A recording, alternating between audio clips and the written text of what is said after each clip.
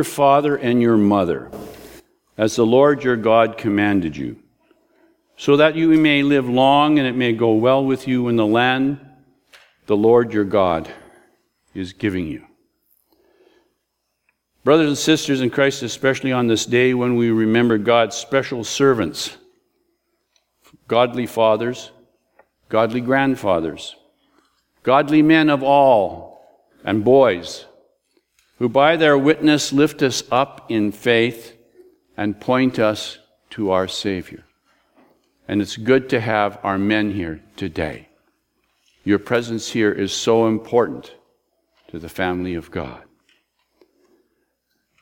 Sometimes God likes to sneak up on us and overwhelm us with an awareness of the blessings He has given us.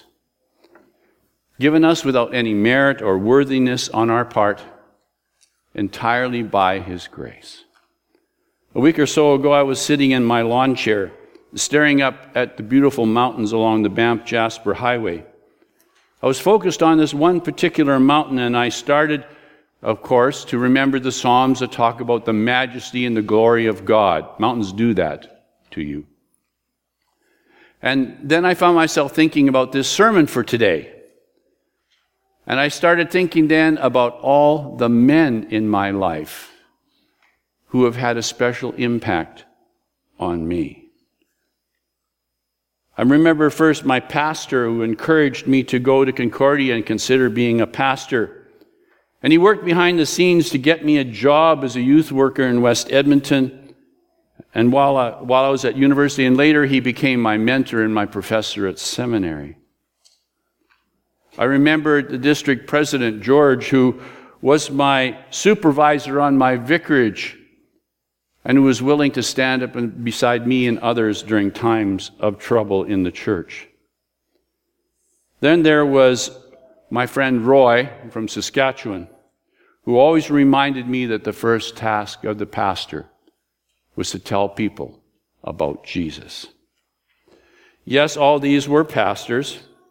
But as I continued my thoughts, I remembered all the many laymen I had worked with over the years who had, by their quiet and often unnoticed witness, been such a strength to the church and a great support to me.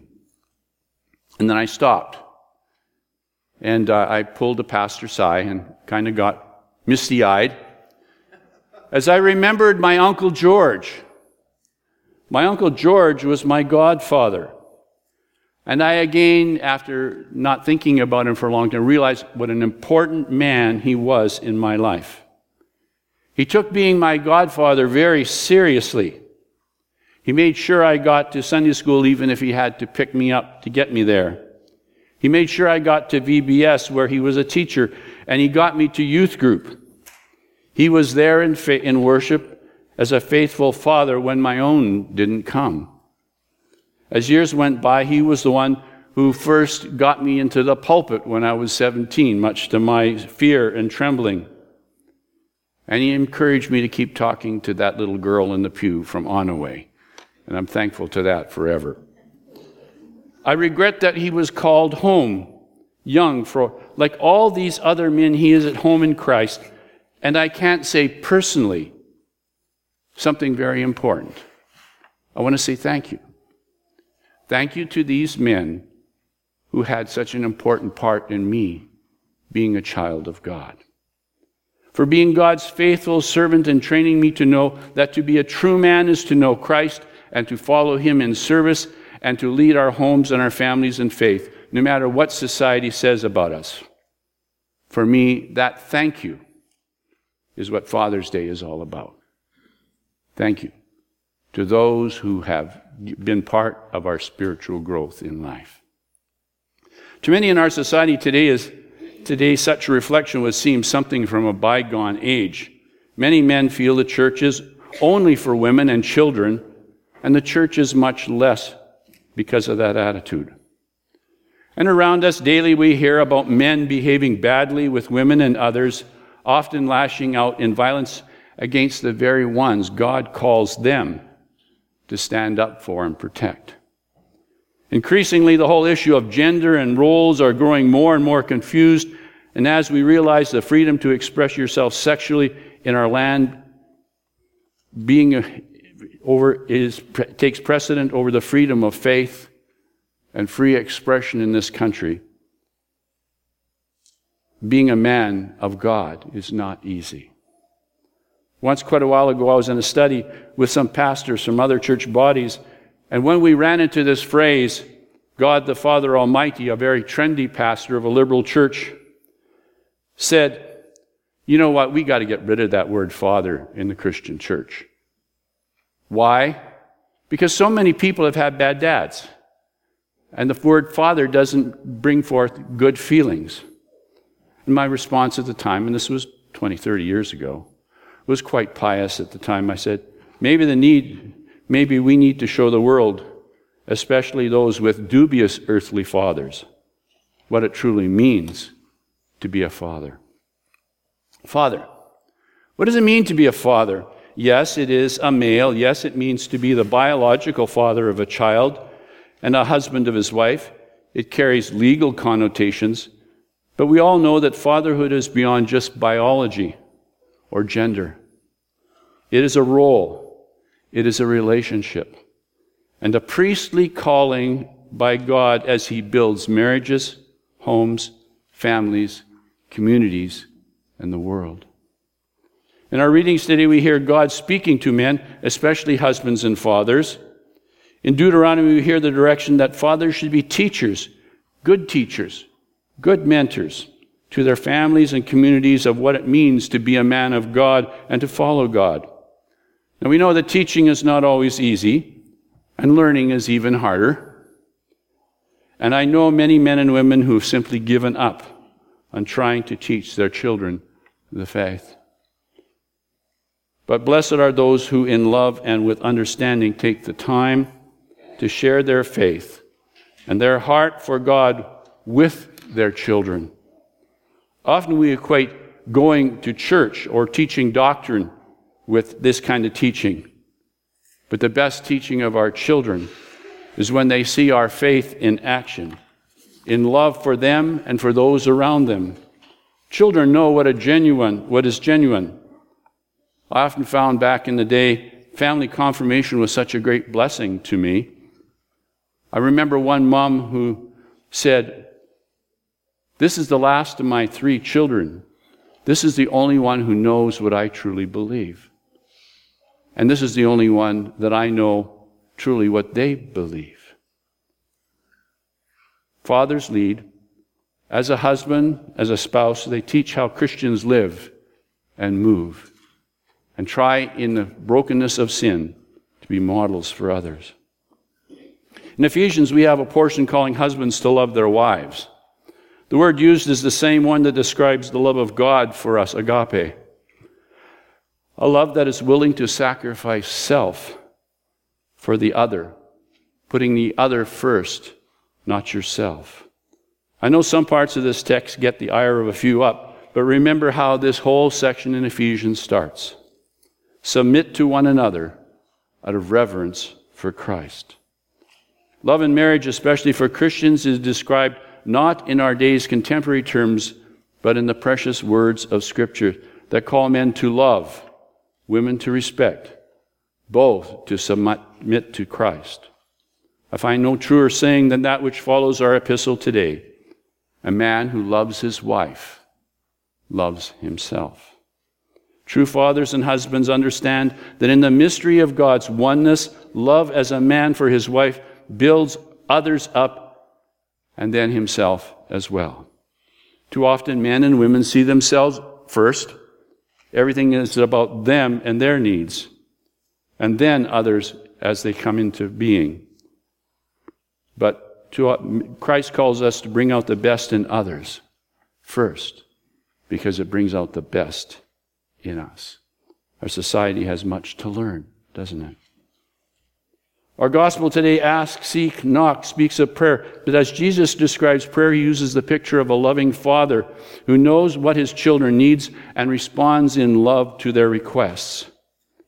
So many times, fathers find their model in God, who acts like the best father of all, and who, though we are sinners, gives us leadership in being holy men, holy husbands, holy sons, holy boys.